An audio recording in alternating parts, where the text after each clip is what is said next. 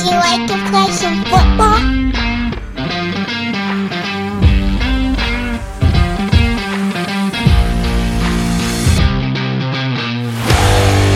And welcome again to Gridiron and the Gospel, a faith and college football podcast. I'm George Schroeder. And I'm Brad Edwards. And George, we're down to 1 week left for something big to happen in this season. It was a fun Saturday, no question. There was one big game on the schedule, and it lived up to the hype. Outside of that, we knew that crazy things can happen in rivalry week, and some crazy things almost happened, but not quite. So, well, I think crazy things changed since we last talked, right? I mean, I can think of a couple crazy things that did happen, but I think what you mean is we were waiting for chaos to occur, and It almost occurred. Right, that's right. Well put, George. Yeah, crazy things definitely did happen. They just didn't result in big upsets. I think that's what we're getting at here. We got that. We've got, today is traditionally the day, and it's gotten earlier and earlier every year, and so some of this has already happened. But today is traditionally the day when coaching changes begin to really happen, and some of those are happening, and some hires are being made. So we've got some of that too. Lots of stuff to talk about as we discuss college football here in the first half, and then we'll talk faith, our shared faith in Christ, in the second half. So, but before we go any further, let me thank our presenting partner and tell you about them, Subsplash. Subsplash allows your church community to access messages, resources, and even give to your church from one place. It also equips church leaders to connect with their congregation in ways you never could have done before. Subsplash is so much more than just a church software. It brings people together, it empowers giving, it fosters discipleship, and it transforms lives. If you're interested in learning more about Subsplash, I encourage you to book a demo at subsplash.com/SBC. When you use that link, you get a special discount for churches, but you do have to use the link to get the discount. Again, that's subsplash.com/SBC, subsplash.com/SBC. So Brad, you teased one huge game, and it was a great college football game too. It lived up to the hype, I thought, which is hard to do. But you're talking, of course, about the game, Michigan-Ohio State. And it was, in Ann Arbor, no Jim Harbaugh on the sideline, the final of his 3-game suspension. And look, the big question was, can Michigan beat Ohio State for a third year in a row, even though this time they were favored to do it? The previous 2 times they were a little bit of an underdog. And this one was, did Michigan ever trail? I don't think they did. But Ohio State kept it close, and they stayed within range. And it was one of those where, they got the ball back with enough time, down 6, that they had a chance. And they even made a couple of big plays right away, got across midfield into Michigan territory, enough to make you think they had a chance. And unfortunately for the Buckeyes, the quarterback was hit as he threw, balls picked off, game ends with an interception. But it was a very well-played, competitive game, exactly what you hope for in that situation. And somebody had to lose. And, we speculated coming in that this was not a year where a team that didn't win its conference was going to have a chance to get into the college football playoff. Last year, 2 teams did, including Ohio State. This year, the Buckeyes on the short end of that game again, so they will once again not be the Big Ten champion. But it doesn't look, George, like it's going to be enough to get them into the playoff this year. But it was a great performance nonetheless, just not enough to beat Michigan. Yeah, last year, there weren't a whole lot of great options to get to 4 teams. This year, we're going to get to this probably, and we probably should have teased this at the get-go, but it really looks like there are going to be at least one too many. You're going to have 5 Power 5 conference champions, all deserving of getting in. Mm-hmm. That's what it looks like. If things play out the way if they play out the way we think they will, and we'll get to that in a second, because there's a couple scenarios. Obviously, if some upsets happen, some more likely than others, and that changes the game. But it's really hard at this point.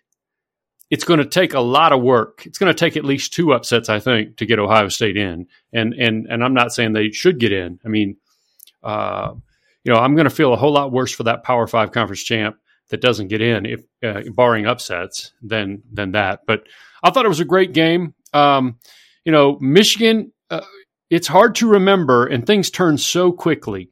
But it's hard to remember where, and obviously they played without Jim Harbaugh. He wasn't on the sidelines third straight week with that sort of the self-imposed or the agreed-upon suspension. It's not self-imposed because of the sign stealing, advanced scouting scandal. But it's hard to believe, though. Michigan's 26-1 in Big Ten games since 2021 or beginning in 2021. It's hard to remember that there was a time when Jim Harbaugh couldn't win the big game, and the game, of course, is Ohio State. And people were like, and he actually took less money one year, if you recall, like renegotiated his contract and took less money. And then all of a sudden it turned. And of course, the cynics are going to say, well, it's because you started advanced scouting. We'll never know how much that helped them or didn't help them, but they've gotten really good. They're 26-1 in Big Ten games, starting with the 2021 season. On the other side, Ryan Day, the Ohio State coach in his fourth season, won his first game against Michigan, contributing to the Jim Harbaugh can't win the one game that matters and get them to where they want to go whole scenario, right? And now he's lost 3 in a row against Michigan. He's 56-7. 56-7. He just went 11-0 for 2 years in a row and then lost the game at the end of the regular season. And he's not on the hot seat or anything, but he's under significant fire, at least. Like, there is significant anger and angst and everything else in the Buckeye fan base. And look, they're unrealistic expectations. That's crazy, but you got to beat Michigan. You can't lose 3 times in a row. And it's amazing. I guess I was just saying it's amazing how these things turn. Yeah, I mean, and the other thing is, I had forgotten about this until I saw a note last night that the COVID year, 2020, the game was canceled. So you actually have 4 years in a row that Ohio State has not beaten Michigan, which means that Michigan has a senior class, in theory, guys who didn't take the COVID extra year or whatever, but guys who started in 2020 and are finishing in 2023 who did not lose to Ohio State, which is a very interesting turn compared to, like you said, where we were before. Here's another thing that kind of jumps out at me is that which let me interrupt you for a second. You're right about that, which makes my math work better. Ryan Day's 56-7, 7 losses in 5 seasons now. 5 seasons. Right. I'd forgotten about that one. So and 1 and 3 against 1 in 2019 against Michigan, didn't play in 2020, and then has lost the last 3 years. So go ahead. But what I was going to say, though, is that even though the previous 2 years Michigan had beaten Ohio State by a margin that looked very impressive on the scoreboard, Michigan had plays in those games, and I would say probably more so last year than 2 years ago, where they just had a lot of big plays. And they were the types of plays that you just kind of felt like, you know what, if those two teams played again, Michigan would not be able to replicate that. Whereas yesterday, this being recorded on a Sunday night, that game was not as impressive on the scoreboard. And yet I kind of felt like it was more impressive in that it seemed less flukish to me. Like Michigan could play Ohio State again this coming Saturday and go out and do something very similar to what they did. I think they're a little bit better at quarterback right now. And that was pretty much the difference between the teams. Michigan has the better quarterback. And that's really what it came down to ultimately, is that Ohio State's quarterback made some mistakes that cost them and Michigan's didn't. And so, to me, that was a big part of it. And George, before we move on from this game, and I don't know if you have anything else to add, but I just want to make this point again, because we talked about it last week. And after watching that game, come down to the final minute between two undefeated rivals, can you imagine just night and day the difference it would make from this year to next year as far as the feel of that game? Because what we discussed last week is that with the Big Ten not having divisions next year, if you ended up with that same scenario where both are undefeated going in, they're both going to get into a 12-team playoff. They're going to play each other again the following week in the conference championship game. Right. And really what would matter for playoff purposes is who wins that game. Like the game that was played in Ann Arbor would have been meaningless, essentially. I mean, I guess maybe if you go out and you lose both, right? If you lose back-to-back games, it could really hurt your seeding.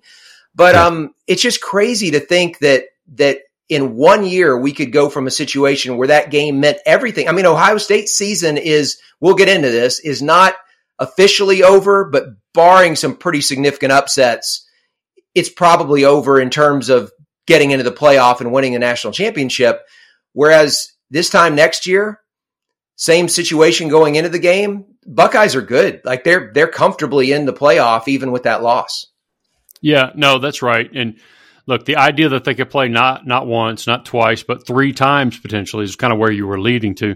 But even if they didn't meet in the playoffs, right, it's kind of a long shot that you make your way back through a bracket, depending on how the brackets ends up being drawn up and the seeding. But playing 2 weeks in a row, essentially, that's not good for anybody. But it's just not a great thing. I think, and you can tell me if I'm wrong about this, I think Oklahoma played TCU in the final game of the regular season 1 year, and then played them again the next week in the sounds familiar. I'm not in the Big 12 championship. It's not Ohio State and Michigan. Well, don't get me wrong. Here's the one I remember. The one I remember is there was a year, and I want to say it was around 10 years ago. I don't remember exactly which year, that Stanford played at UCLA in the final game of the regular season, and then those two teams won the divisions and ended up playing again the next week at Stanford for the conference championship. Or, you know what, I say that, maybe it was Oregon and UCLA. I know UCLA was involved in the game. And back-to-back weeks, like final regular season game and then conference championship game, it was the same two teams. It was either UCLA Stanford or UCLA Oregon. I'm thinking it was UCLA Stanford. And so, I mean, it has happened. Whether it also happened in the Big 12, I can't recall for sure. But it wasn't the same setup as Ohio State, Michigan. You know, one of the things that's always separated college football is the idea that in some seasons you can't survive one loss. Like a single loss could, not always, but could derail your season. And look, I mean, we're sitting here recording this right now.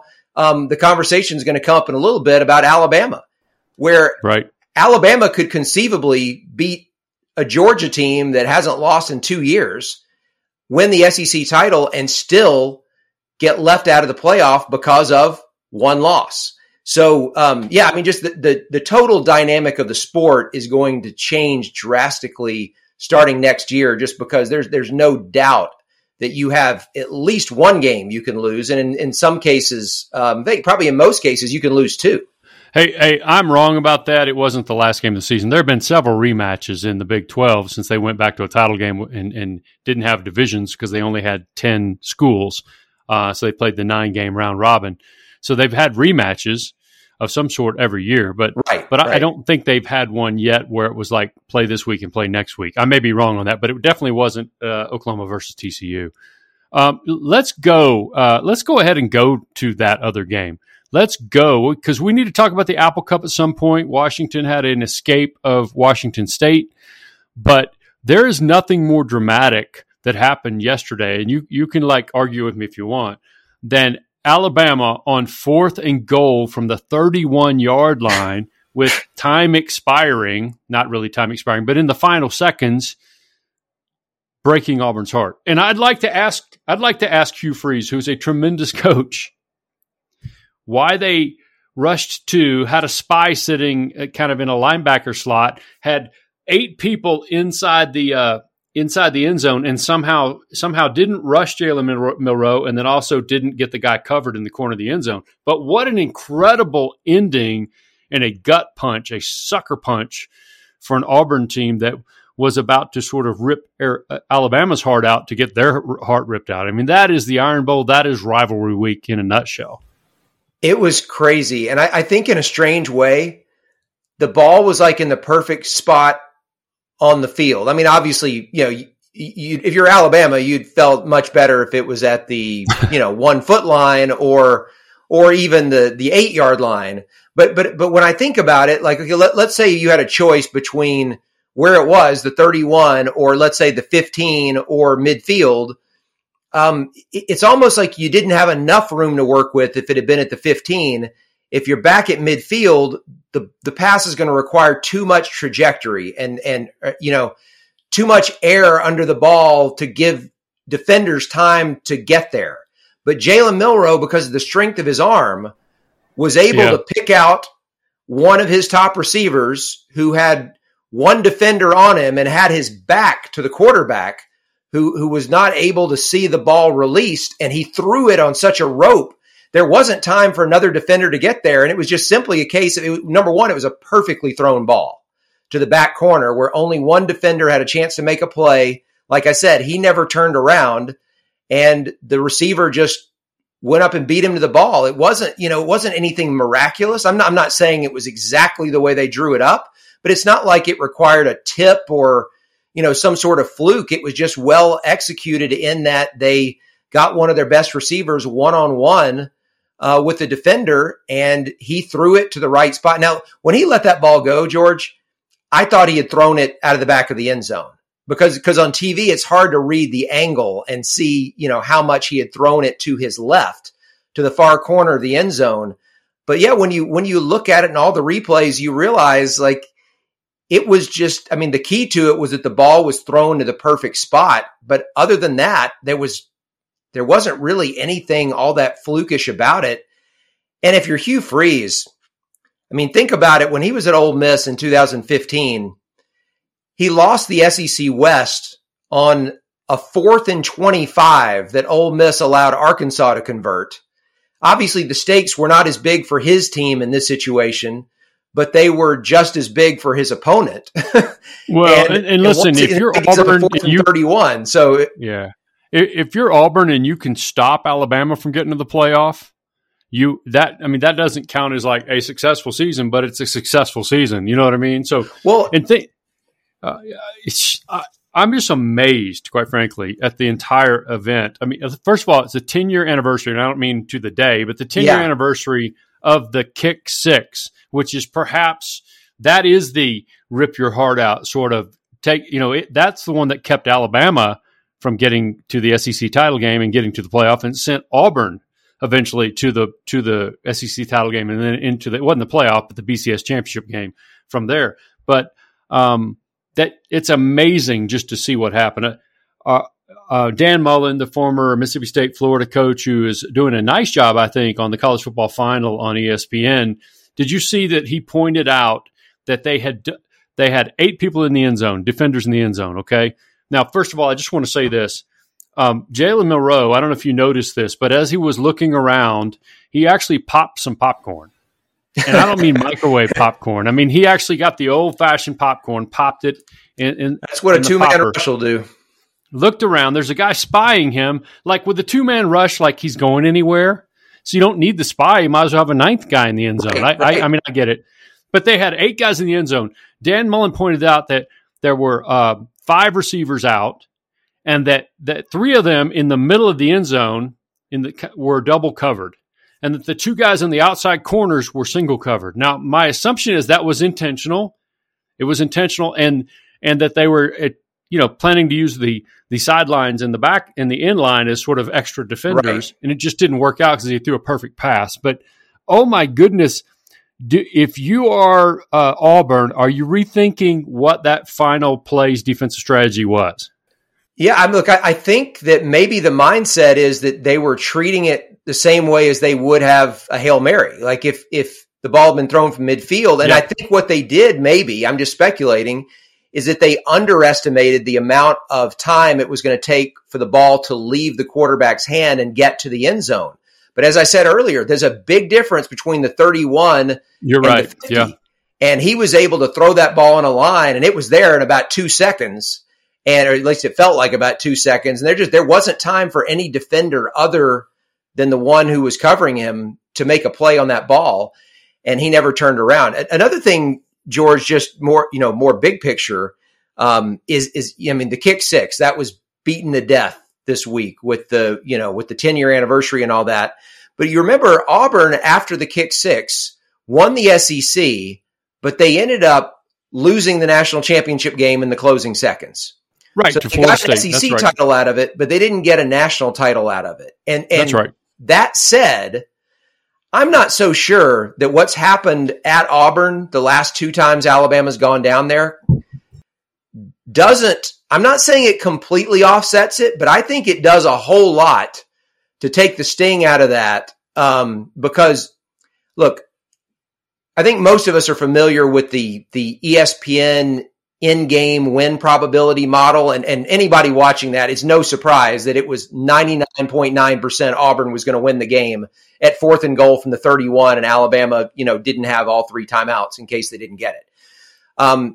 But if you were to go back 2 years earlier when Bryce Young led that final drive, I don't think it was ever that high on the drive. But remember, prior to that drive, Auburn had like 2 plays, I think it was, to get 1 yard, to get a first down, to end the game. And they couldn't do it, punted Alabama back to its 1 yard line, which led to that drive. So at some point in the closing 2 minutes, I have to believe Auburn was somewhere close to a 99%, likelihood of winning in that game as well. So to lose 2 in a row on your home field to your arch rival, where you had total control of the game, where, somewhere in the neighborhood of Alabama's chance was anywhere from 1 in 100 to 1 in 1,000.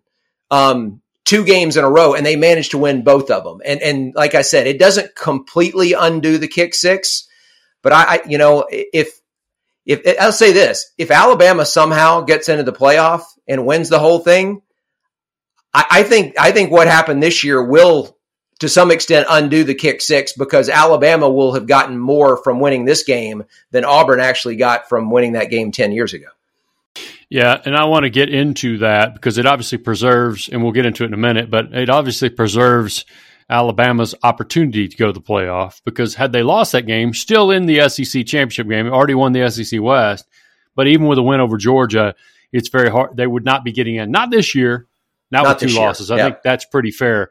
Now, I don't want to get deep into this because we got to talk about the Apple Cup and a couple other things, Florida State saying unbeaten. Let's do that, and then I want to talk about playoff scenarios. So, Apple Cup, it's a rivalry game. If we're going to talk about Alabama having a great win at a fair, pretty mediocre Auburn team, I don't want to hear anybody talking about how Washington barely beat Washington State. Right. It is a rivalry game. Washington State, had everything to play for, including the whole we're getting left behind and we're going to be part of the Pac-2 and everything else thing. Took a crazy, cool, and gutsy, and it's a good thing it worked, call by Kalen DeBoer on 4th and 1, where they had sort of the jets, the fake to the running back dive, and then they had the sort of the little reverse sweep pitch to the receiver. Otherwise, they're basically handing the game in a tie game to Wazoo, and then they go down and they hit a walk-off field goal to win it. I don't think Washington has looked great, but they are 12-0. Yeah. They're 12-0. Meanwhile, on the other side of the bracket there, the Pac-12 championship game, which will be the first of the big championship games this weekend, Oregon, which played them to a virtual draw and lost in Seattle, has looked really, really good ever since, is 11-1. And I'm just going to tell you, I cannot wait to see that game. I think Oregon's the better team. Yeah. And I think I think the winner, I think either one of them is in the playoff. I don't think there'll be much uncertainty, even if it's Oregon, regardless of what else happens. I think they're in the playoff. And I think that if it's Oregon and you want to say who other than Georgia might win this whole thing, I might pick Oregon as the team out of the 7 or 8 teams that you look at right now that can make the playoff, and maybe it's 6 or 7 now. I think Oregon looks like the team that's built to win it, other than Georgia. Obviously, Georgia, you have to look at Georgia and say, and I know Michigan, I get it, but I'm just saying.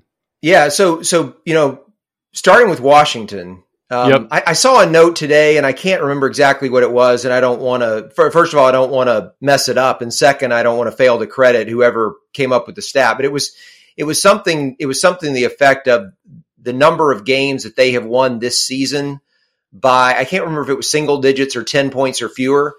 And I think they set a record for the number of games in a single season that have been won by, a small margin, not necessarily all coming down to the wire like the Apple Cup did. Right.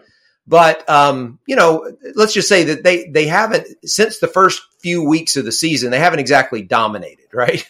And no, but they've been really good. So neither one of us is like taking shots at them here. Right. They could win a second time against Oregon. Absolutely. So here's the other thing, though, is that if I remember this correctly, they are since the formation of the Pac-12. So since Utah and Colorado joined the league, I believe Washington is the first team to go undefeated through conference play outside of the COVID year where USC played like 4 conference games or something like that. Yeah, that's right. The last unbeaten champion was Oregon back in 2010 when they played Auburn in the 2011 BCS championship game. So and that was Pac-10. Right. That was Pac-10, say whatever you want about the Pac-12 and prior to this year, how competitive it had been. But even then, teams were not able to get through that league undefeated. So what Washington has done, is obviously a very big deal.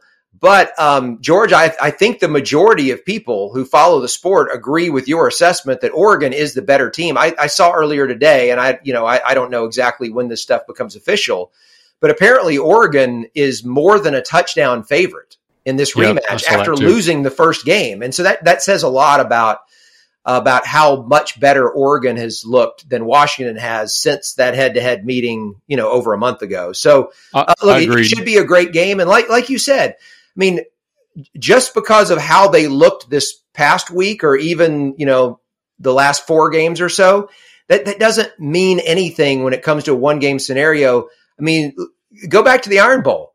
I mean, Auburn lost by 21 to New Mexico State and then turns around 7 days later and almost knocks off Alabama. It's like every day is a new day. It's a new game. And it comes down to who executes on that day. And, Washington might not be favored, but they certainly still have a good chance. Yeah, listen, I'm just going to say this. First of all, Oregon played on Friday, and we're recording on Sunday, played on Friday and looked really good in their rivalry game, the rivalry formerly known as the Civil War. They play for the little wooden platypus trophy unofficially, which is you look it up, Google it, folks. It's one of the hokiest things of all time, and it's not even official because it's so hokey. But they looked really, really good again against a very good Oregon State team that, if we'll recall, the week before gave Washington all it wanted. Now, that's in Corvallis in the rain. Things change, right? I get it. But they looked really good. I'm going to fast forward the Pac-12 champion into the playoff, period. Washington or Oregon, even Oregon at 12-1, certainly a 13-0 Washington would be in. I'm going to put them in the playoff. But that takes us down to Florida State, which with Tate Rodemaker, in for Travis Jordan, who obviously suffered the career-ending injury in the previous week. They go down 12-0 early at Florida, another rivalry game. Not a good Florida team. They're really not good at all. In fact, but they were playing to get to bowl eligibility, and they finished 5-7, right? Yeah. Down 12-0 early, come back and win 24-15. And I'm not going to sit here and say that Tate Rodemaker made a ton of difference. I thought he made some nice plays. But they're just better than Florida. But I think winning that, even though they're now about to play a Louisville team which got upset by Kentucky in yet another rivalry game. Yeah, but they're about to play Louisville, a 10-2 Louisville team in the ACC championship game. If Florida State wins, I'm just going to tell you, the committee can't leave them out. It's not going to happen. 13-0 Power 5 champ unbeaten. They're not getting left out. That's not going to happen. But what did you think about Florida State? And I know we think that there's an out perhaps for the committee if they're up against some other conference champion with one loss, because they can say, hey, Travis Jordan is out, that kind of thing. But what do you think about Florida State? What did you think about them then? What do you think about their – and by the way, I don't care what the committee does in Tuesday's rankings. Those don't matter at all. Right. The conference championships are going to get applied, and that will change things when they start looking at these teams next week. So, first of all, I realize Florida was also playing with a backup quarterback, but to be down 12-0 on the road in, obviously it's only 2 scores, but to be down that on the road in a rivalry game with a backup quarterback and come back and win, That's a good win for Florida State. And so, That's right. Commend them for being able to do that. At the same time, nobody's scared of that offense. I mean, that the quarterback change, at least through one game of looking at it, made a big difference for who Florida State is. Now, they could easily lose to Louisville, is what you're saying here, which would change things. But here's my thing, George. I mean, obviously, a loss to Louisville changes things, right? But let's say they beat Louisville in a similar game to what they played against Florida, where it was just kind of, there was nothing pretty about it. They just kind of survive with a mediocre offense, and maybe they just win because they don't make a big mistake. All right. You had mentioned last week, and I think it was spot on, the idea that in the first year of the playoff, the committee did not rush to judgment after Ohio State had lost its starting quarterback.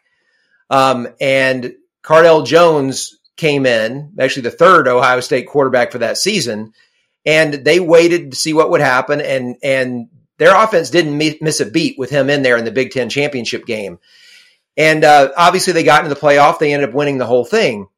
I don't think you can say that about Florida State, at least through one game. And if through two games, you can't say that, their offense hasn't missed a beat. If you look at them and you say, you know what, this team, they may be undefeated, but this is not the same. Now, I think it depends for the committee on who it is that they're comparing them to for the last spot. Right. If Alabama were to upset Georgia, okay. Yeah. So let's look at that for a second. Big Ten champ in, right? Yep. But no.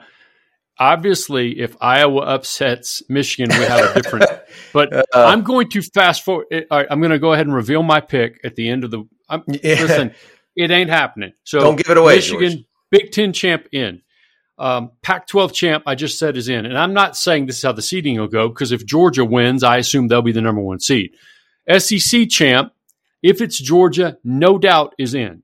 Yep. Okay.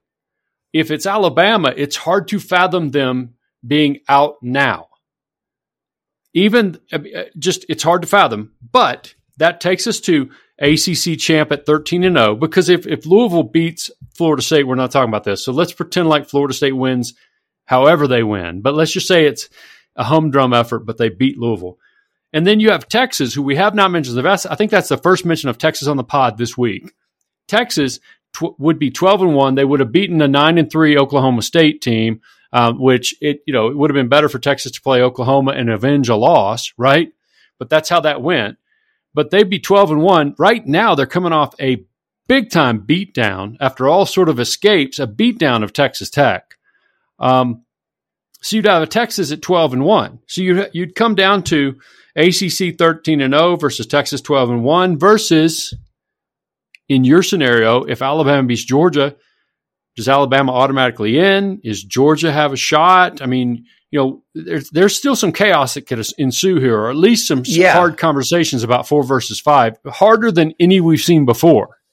Yeah, and getting back to Florida State, though, that situation, if they're looking mediocre offensively with a backup quarterback, and they just, in that situation manage to survive against a Florida team with a losing record and also having a backup quarterback, and then a Louisville team, which, look, has had a really good season, but had just lost at home to Kentucky the week before. If that's what they do in unimpressive fashion with a backup quarterback, let's say you've got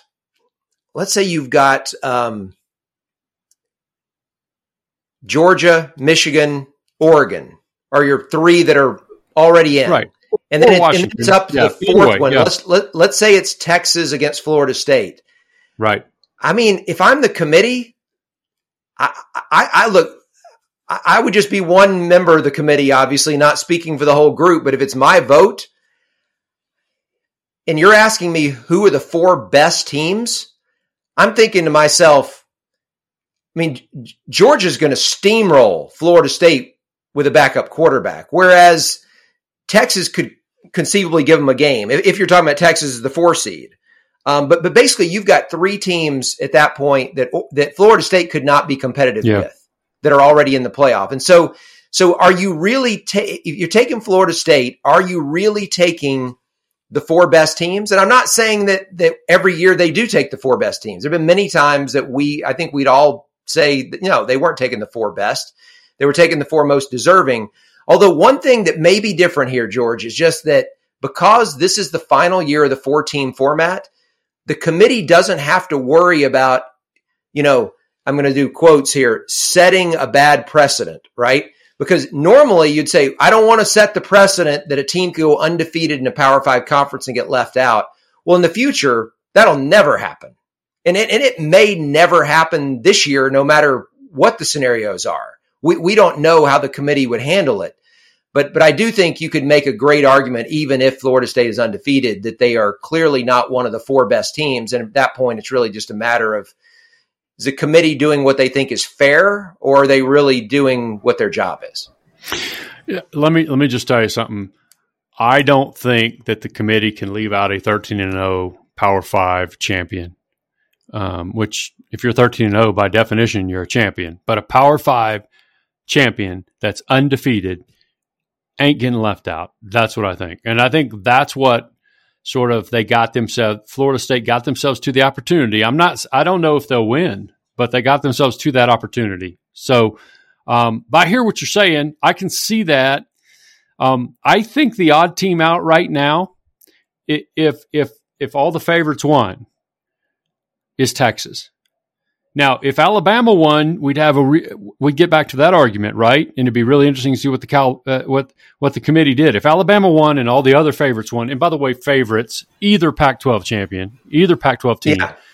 But if Alabama won and Texas won, and all the favorites won, I think we'd have a real interesting conversation. The committee would have a dilemma as to what to do. And we've talked about this the last couple of times. Yeah. But I think Alabama's going to get the nod at this point, whether they should or not. They beat a Georgia team. I know that everybody thinks is the best in the country. And I'm not saying they're not. I'm just saying that's what the perception is right now, right? That's what they're ranked that way. They've started to play that way. And now in this scenario, Alabama's just beaten Georgia. I know, look, it's hard to sit here and have the conversation before we've actually watched Alabama beat Georgia, because obviously once you see them do that, the Iron Bowl is back of your mind. Mm-hmm. But as we sit here right now, I mean, I think what Alabama just did against Auburn and the minor miracle that it took for them to survive that team. I'm just thinking about what New Mexico State did to Auburn the week before in the same building. And so, but the whole thing is like, if Alabama did that in its second to last game, are you able to say without any doubt that Alabama is better than Texas? Because Texas has already gone into Tuscaloosa and won by double digits. I'm just telling you what I think the committee's going to do if that happens. George, maybe it brings the Florida State thing back into play. Although I don't think they can didn't do that. I want to be consistent, because back in 2011, when Oklahoma State lost its second to last game at Iowa State, and then they blew out Oklahoma the next week, I said multiple times on radio shows that you cannot lose your second to last game of the season to Iowa State and make a claim that you're the second best team in the country. Like I can't put those two together. And then granted, Alabama didn't lose to Auburn.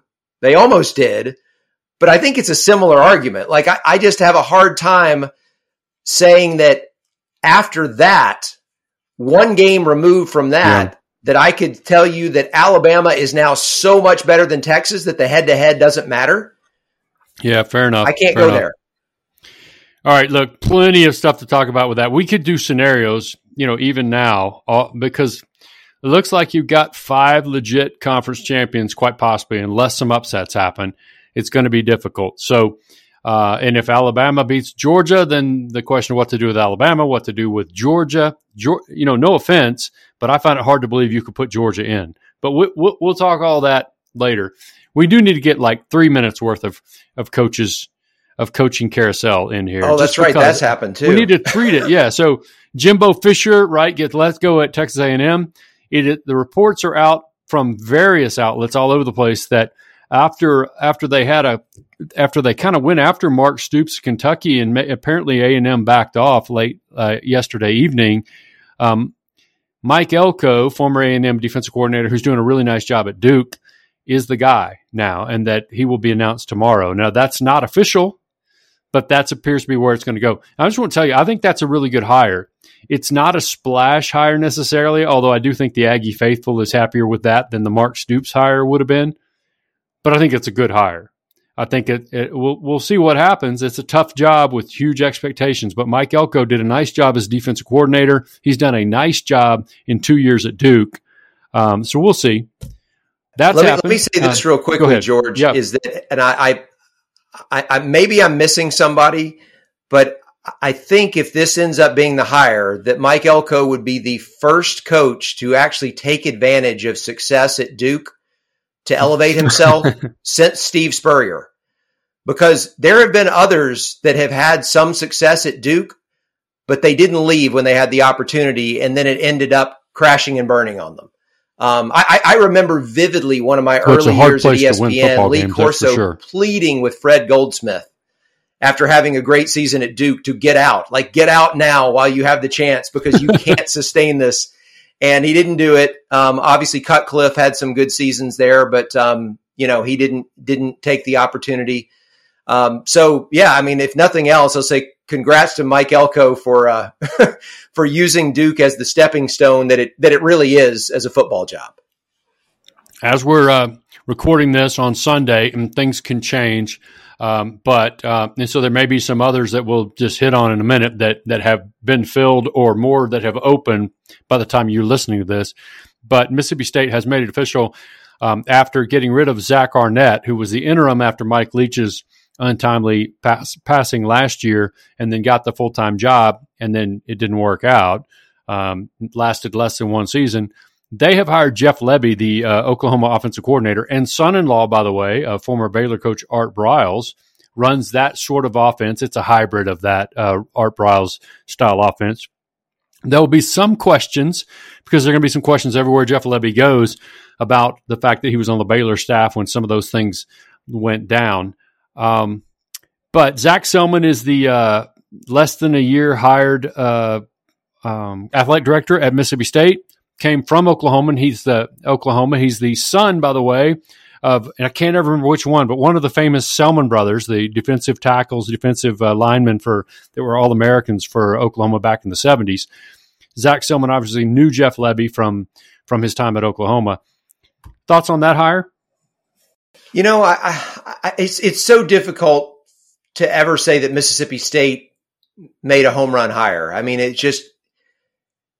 they got to get someone who's interested in that job, because it's a very difficult place to win. Just given where you're located and all the teams that have bigger names, better resources that are recruiting around you coming into your state. So it's a tough gig. I mean, I guess I can understand the draw of someone who's considered to be a great offensive mind. That's why they went after Mike Leach a few years earlier. And I look at your Mississippi State. You just hope you can win 8 or 9 games every now and then, and maybe have that magical year where you have a senior laden roster and you can make a run at I was going to say the SEC West, which won't exist anymore. So at this point though, I mean, it's really hard to say, is it a good hire? I think it's probably as good as they could have done. Yeah, I think that's right. Michigan State, which has been a dumpster fire since the Mel Tucker situation, with all the off-the-field issues blew up and he was fired midseason. Hired Jonathan Smith from Oregon State. I think that's a really good hire. I think people were somewhat surprised that the Oregon State alumnus, former quarterback there, would leave. But I also think that's a testament to the fact that Oregon State is about to be one of the Pac-2, right, with Washington State, and it's very uncertain what the future is. I think you probably take the job anyway, even given your ties to Oregon State. But it was a no-brainer. I think that's a good hire, because the thing he's done at Oregon State is he's found like hidden gems and developed them, which is what that was sort of the Mark D'Antonio, kind of what he did at Michigan State, if you think about it. Yeah, look, I think it's a good hire. I disagree with you in that I don't think that he would have left Oregon State for that job if the Pac-12 was not dissolving as a conference. Like if he could have stayed in another conference that was going to get, automatic entry basically to the college football playoff. And I'm not saying that at Oregon State, you're planning on winning the league, but he had a good team this year that in a couple of bounces go his way, then maybe he's in a position in a 12-team playoff world to have had a shot with a team like he had this year. And so I think you would have had a better shot staying in the Pac-12 than you would, going to the Big Ten, given the depth that league is going to have from here forward. So, but either way, I think he made the only move that he really could, which was to get out of Oregon State as much as he didn't want to, I'm sure. But yeah, and when it comes to coaching, it's about a career now, and I think it was a good career move as long as he can at least be average in the Big Ten. Right? Yeah, agree with that. Now, I'll just say this. I feel terrible for Oregon State because he was the right guy for them, and they're just in a tough spot. The portal opens. They're probably going to lose a bunch of people. They don't really know what their schedule is next year, and they don't have a coach. So it's tough. A couple other real quick things. Indiana parts ways with Tom Allen, paying what by Indiana an Auburn-sized buyout, which is crazy at Indiana. Houston parts ways with Dana Holgorsen after 3 losing seasons in 5 years. Of course, he had left West Virginia to go to Houston. Houston is a crazy place with boosters with Tillman Fertitta with unrealistic expectations sometimes. But they're now in the Big 12. I think that's an intriguing job because of the recruiting base they have in the same zip code. That's interesting. And then I guess Syracuse firing Dino Babers doesn't surprise anybody. So more things may have happened by the time you guys listen to this, I would say. And somebody needs to hire, by the way, Sharon Moore, the offensive coordinator at Michigan. I think he has shown, and now maybe he'll be the guy at Michigan if Jim Harbaugh leaves, but that's a topic for another time. I just think he's looked really good in sort of what became a tryout these last 3 games. And then he coached one of those games in the first part of the season when Jim Harbaugh was on his other suspension. So, I don't know. Thoughts? Any more thoughts about? I guess my only other thought would be, it's a new world. We've seen it the past few years with the early signing period now, and it used to be that all of the recruits would sign the first week of February, but now that that's moved up to December, there is a sense of urgency. If you're going to make a coaching change, go ahead and make it in November, if not earlier, so that you can get a coach in place where he has some sort of chance to piece together a recruiting class, because most of these kids are signing in December. And I think that's the reason that we're, seeing more and more of these firings every year in November is because of the early signing period. But I think it's here to stay, so we might as well get used to it. Absolutely. Well, look, we could have talked a whole lot more about the coaching carousel, about the final weekend of college football's regular season, and about what's coming next week with all the championship games. But we got to get out of here, and we'll come back after halftime here with the second half, and we'll talk about our faith in Christ. So we'll be right back right after this. Gridiron in the Gospel is brought to you by Subsplash, the leading engagement platform for your ministry. You can book a demo at subsplash.com/SBC. When you use that link, you get a special discount for churches, but you have to use that link for the discount. Again, that's subsplash.com/SBC, subsplash.com/SBC. And welcome back in to Gridiron in the Gospel, a faith in college football podcast. And this is the second half where we discuss our faith in Jesus. And our favorite time of this podcast every week, George, is the chance to talk about kind of what's going on in our lives, or at least in our minds and in our hearts, and just a little bit about our spiritual lives that we want to share with the audience.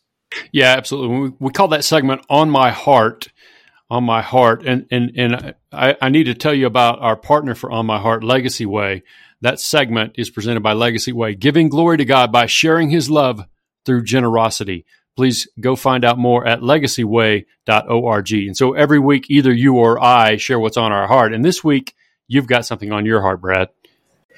Yeah, and this is pretty simple, George, but it's one of those things I think it's important. We all do Bible studies, now and then. And I was recently reading through Romans, and I got to the final chapter, and it's very, very easy for us to kind of just skim through a chapter like this and not really read it or study it or think about it.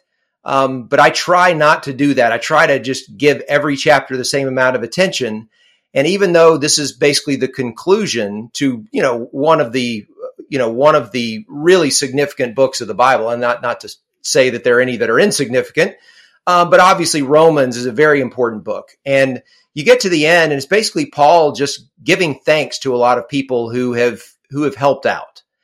And as I was reading through it, it just occurred to me, like, these are real people who lived in history and were all somehow involved in something that they, at the moment, and even the moment that Paul wrote this, they had no idea what this was going to grow into and how significant their work would end up being. And they got a mention. Like, it's almost like, the credits are rolling at the end of a movie, and, you got these people down there, and like, nobody's paying attention to these names, but they're proud. They're looking, hey, look, there's me. And yet I look at these names and I think how awesome it would be. Now there's some names on this list that, have been discussed for various reasons because of, maybe they had appeared in another place in one of Paul's letters, or, because of what he says they did, they've gotten more attention than some of the others. But just, go through this list. And I'm looking at Romans chapter 16. Let's say we start with like somewhere around verse 5. Okay. So, and I'm not even, I was going to start reading some of these names out loud, but I'm going to end up mispronouncing them because most of them are Greek names anyway. That's what we want you to do, please. Oh, you want me to? Okay.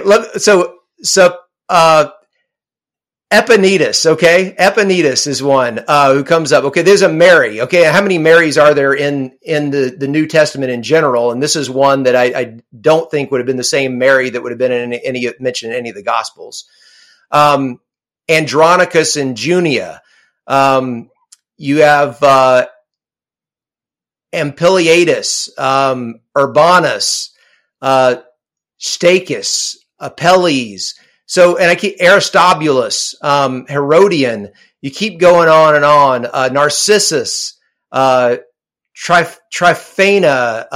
Tryphosa, Persis, Rufus. There you go. I mean, so you've heard of people named Rufus. Rufus, yeah.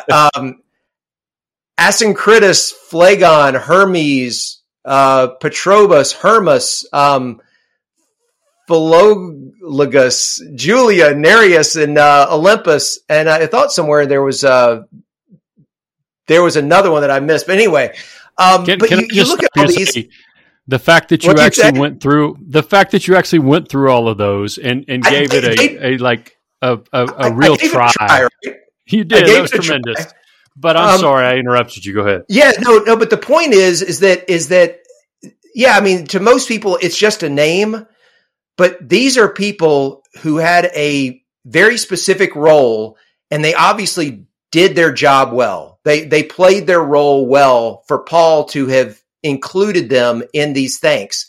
And I think the lesson, and this is what's on my heart, is that for every one of us, we have a role to play. You read other places in Paul's letters about spiritual gifts, right? And then we all have the different things that God has equipped us to do in order to serve the church. And some of them are maybe more glamorous than others, right? Some are going to get more attention than others, but we all have a role to play. We're all different parts of the body of Christ, as he explains in other letters.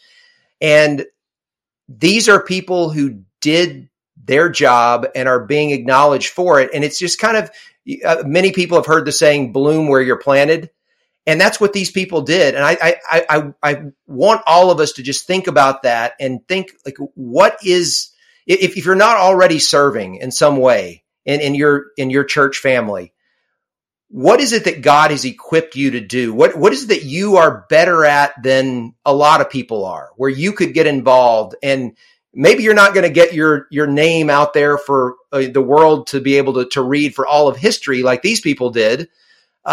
but you can make a big difference. And I mean, whether you are a greeter, whether you are, someone who helps out in the kitchen, there are just all sorts of roles that are necessary in every church. And that's who I think about when I read this chapter. I think about the people who show up, every Sunday or every Saturday and Sunday, or sometimes Wednesdays, at various churches, and they do a job that they were called to do, and they do it well, and they serve as we're called to serve.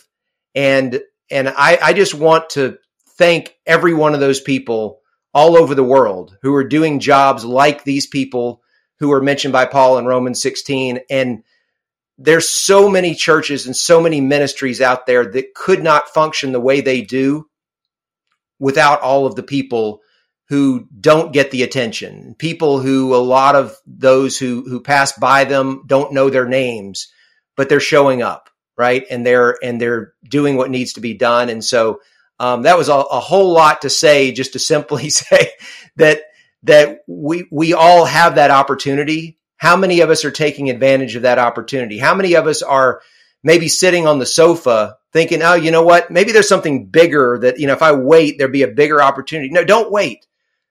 Find out what you can do and make a difference in your church or in some ministry, because there are plenty of things out there, where everyone's looking for someone to fill a role. And I'm sure there are plenty of things out there that we could all do if we just simply look for it. Well, and that's our purpose, right? Is to bring glory to God. It's to bring glory to God, whether or not we get acclaim in the eyes of men, right? In fact, if we get acclaim in the eyes of men, okay, but that should be like not even a consideration, right? Right. And so I love what you're saying. I love two or three things about this, and I want to say this first. In verse 5, the first name that you tried, and I can't do it either. Greet my dear friend Epaenetus, Paul writes, who is the first convert to Christ from Asia. He calls him his dear friend. And I just kind of wonder if the description of Epaenetus as the first convert to Christ from Asia, I mean, obviously they formed a friendship, but that had to be super special to Paul to know that guy, and whether or not Paul had to do with Epaenetus's conversion or not, I don't know that we know. But I love that description.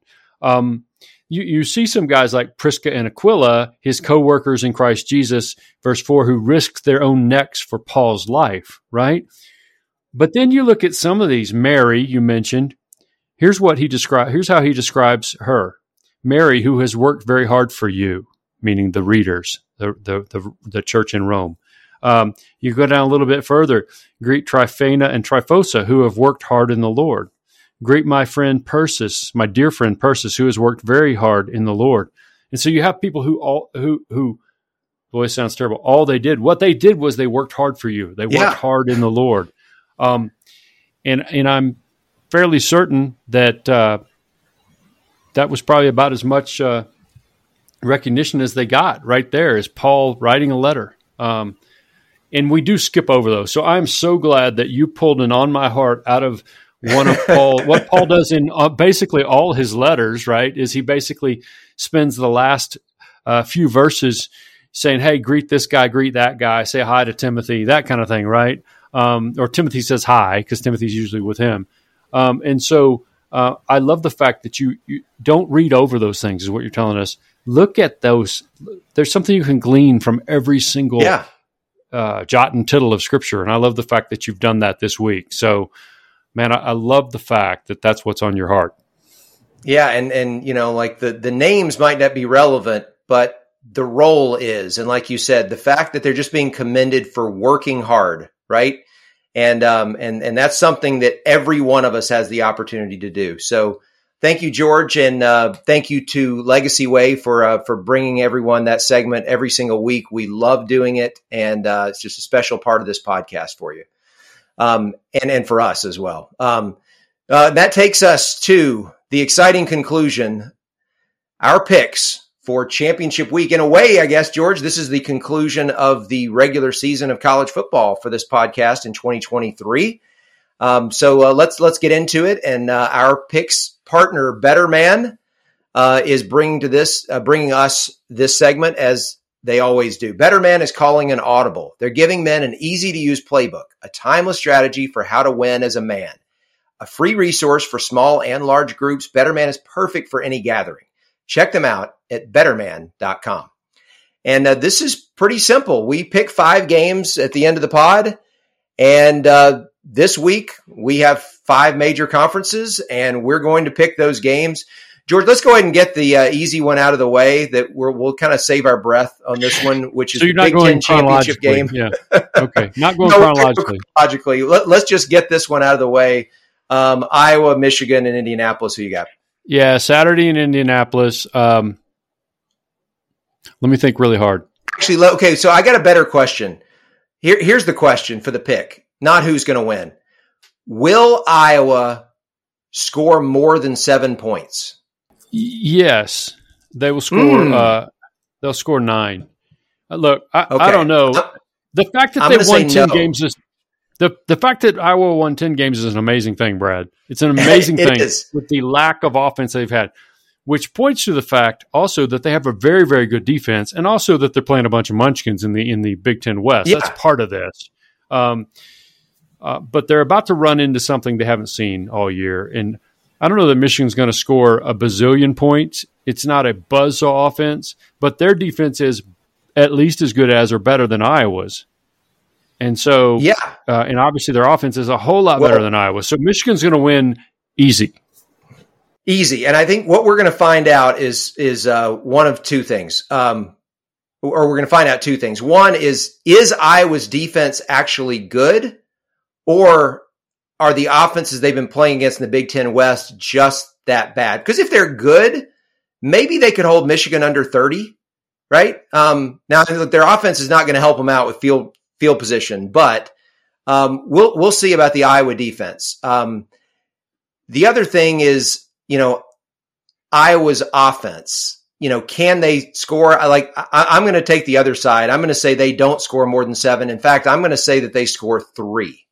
That they kick a field goal in the second half to avoid being shut out, and that's about as well as they can do. Look, this Iowa team, George, in 9 conference games, averaged 14 points. Think about that. They scored 14 points per game in conference play, and they went 7-2. The best team that they played all season. They didn't play Michigan or Ohio State. Best team they played was Penn State, and they got absolutely trounced, and they got shut out. No, you're right. So that's what we're looking at here. So anyway, this was we've spent way too much time talking about Iowa.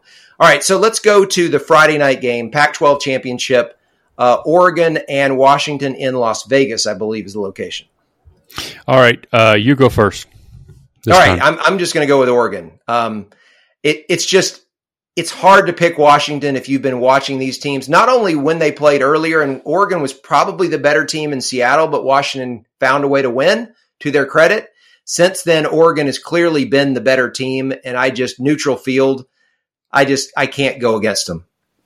I'm with you. It's Oregon. I think it's possible, and I understand what I'm saying, and this is famous last words. Oregon might be the best team in the country. They don't have the best resume. I'm not saying that. They're not unbeaten. I just think they might be the best team in the country.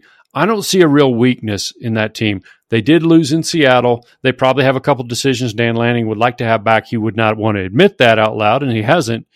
But they played basically to a draw and lost by 3 in Seattle. And they have played much better and looked much better and been dominant against everybody they played since that time. And so I'll pick Oregon to win it. Okay. All right. That takes us to Saturday. And maybe to win the whole thing if we get to that point. So right. Well, I tell you what, if Oregon wins this game, we'll find out whether they're the best team in the country because they'll have their opportunity to prove it. And we'll be doing picks, probably not next week, but sometime in the weeks to come. We'll have to do some picks to figure out who's going to win what. But go ahead. That's right. Okay. So first game of significance on Saturday, Big 12 championship game in Arlington. Texas and Oklahoma State. You want to go first? Yeah, listen, I love what Mike Gundy's done at Oklahoma State this year. Texas has skated past some people, but they've won it, and I think they're rounding into shape again. They weathered an injury to Quinn Ewers. He's back and maybe getting back into sort of form. I think Texas wins. And then the question is, can Texas get in or not? It goes back to what we talked about in the first half, but I think Texas beats Oklahoma State and wins the Big 12 championship for the first time in however long. Yeah, been a while. I'm going to go with Texas as well. I think that the chance for people wanting an upset in the Big 12 was for BYU to have held on to that halftime lead in Stillwater against Oklahoma State. Once the Cowboys won it and Texas got to play Oklahoma State instead of Oklahoma, I felt like the Big 12 was a done deal. So I'm picking the Texas Longhorns, and we'll see if both of us are correct on this. All right, that takes us to I tell you what, we'll save. We'll just go in order. SEC Championship in Atlanta, mid-afternoon on Saturday. Alabama and Georgia. I'm going to go Georgia. I think they're better than Alabama. I don't know that I know how good Georgia is, but until beaten, they now own the SEC's longest winning streak. They're whatever it is, 29 games, something like that. And they have started to look dominant over the last 3 or 4 games in a way they didn't look earlier in the year. I think we could quibble at some point, like, hey, what's the best win? Like, for example, if they lose to Alabama, what's your best win? Well, I don't know. But I don't expect them to lose to Alabama. It's what Nick Saban's done with Alabama is tremendous since that loss to Texas. They're a better team than they were. I don't think they're good enough to beat this Georgia team. All right, I'm gonna switch things up here. I don't know how many times I've picked against Alabama this year. It's been a few. I'm going to go with the Tide because I watched 2 years ago as Alabama barely escaped. I mean, similar in that it was like a minor miracle to get out of Jordan-Hare without suffering a huge upset. Looked like they were nowhere near the caliber of Georgia, and they went into Atlanta and they beat them by 17. I'm not saying that that's going to happen this year as far as the margin of victory, but I don't think this Georgia team is as good as the previous two. And, Alabama has won. I wish I had the number off the top of my head, but they've won quite a few games in a row against the number one team in the nation. Now, a lot of the time, Alabama has been the number one team, and they've played against number two in some of these games they've lost. But Alabama against number one, I don't think they've lost to a number one ranked team since like 2008 against Tim Tebow's Florida. It's been a long time.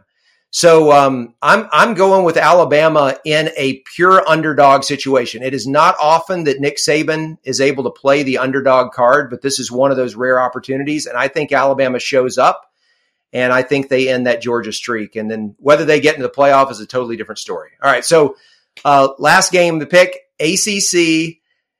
And this is the one that maybe the chaos hinges on, which is, will Florida State be able to survive one more game with a backup quarterback against a Louisville team that's coming off of an embarrassing loss at home to Kentucky? What do you say? Charlotte, North Carolina, Florida State, Louisville. I think at least in part because Louisville lost to Kentucky. I think they're a pretty decent team. Not a great team, but decent team. I think Louisville pulls the upset. I think Louisville ends the magical run by Florida State. And I hate to say that, and that would not be the case if Travis Jordan was still playing. I just think they're a different team. Florida State's a different team. And then I think that relieves the pressure on the committee that we were talking about. But I'm going to choose Louisville over the Noles, and maybe we shouldn't give out the email address afterwards because I know how Seminole fans can be. So listen, I've been wrong on various things all year long, but I'm picking Louisville. Well, I'm doing the same thing because obviously Florida State is vulnerable with a backup quarterback. Louisville's not a great team, but I just feel like everything always seems to work out for the selection committee. And this is the one game where I really think it could happen, where if Florida State were to lose this game, then I think the champions of the other four conferences will be your playoff field. And I think it's that simple. So I'm taking Louisville to upset Florida State. And I do feel like it's kind of a toss-up game, given the quarterback situation at FSU. I think it'd be a very different story if not for that injury. But the injury occurred, and I'm with you. I'm going with the upset. So there we go. We're on the same side of what, all but one? Is it just the SEC? Yeah, just the SEC, which is Just fine. the SEC. That's fine. So yeah, that is fine. And so we'll see who comes out ahead in that one, and then we'll look forward to making some bowl picks. I guess we will have Army Navy after that, which is technically the end of the regular season for us. We'll pick that game next week. Yep. But other than that, it is almost bowl season, and hope everybody enjoys Championship Saturday. And thanks again to our picks partner, Better Man, for giving us this opportunity to show how much we know about college football to this audience every single week. Every single week, yeah. And listen, by the way, this podcast is going to continue weekly. Our plan is to go weekly every week because I think we can talk college football all the time. We're not quitting just because the regular season is ended. And we obviously would go through the end of the college football playoff, and then we'll keep going after that. But my point is, we'll talk about what the playoff committee has done in next week's podcast, because they will make those choices on next Sunday, a week from today. And then we'll have plenty to talk about with Heisman, with minor bowls, with major bowls, with what's going to happen in the playoff, with coaching moves, all sorts of stuff, portal moves, all sorts of stuff to talk about. But we got to go. So thanks to our On My Heart partner again, Legacy Way. Really appreciate you guys. I do appreciate Better Man, and I know that you just said that, Brad. And thanks especially to our presenting partner for Gridiron and the Gospel, a Faith in College Football podcast, and that's Subsplash. Subsplash, so much more than just a church software. It brings people together, empowers giving, fosters discipleship, and transforms lives. You can book a demo today at subsplash.com/SBC. There's a special discount for churches if you use that link. And only if you use that link. It's subsplash.com/SBC, subsplash.com/SBC. So you can visit us online at gridironandthegospel.com. You can find us on Twitter or Instagram at gridiron_gospel. You can email us, even Angry Knowles fans, at gridirongospelpod@gmail.com. Do it. And please, yeah. But listen, I don't know why Brad would say those things about them. Whatever. Be sure to rate and review and subscribe on your favorite podcast app, right? We're on all the major podcasting platforms. Just search for us, Gridiron and the Gospel, or follow the links on the website, gridironandthegospel.com. And if you'll tune in next week for more, we'd appreciate it. Gridiron and the Gospel, a Faith in College Football podcast, is a BP Sports production.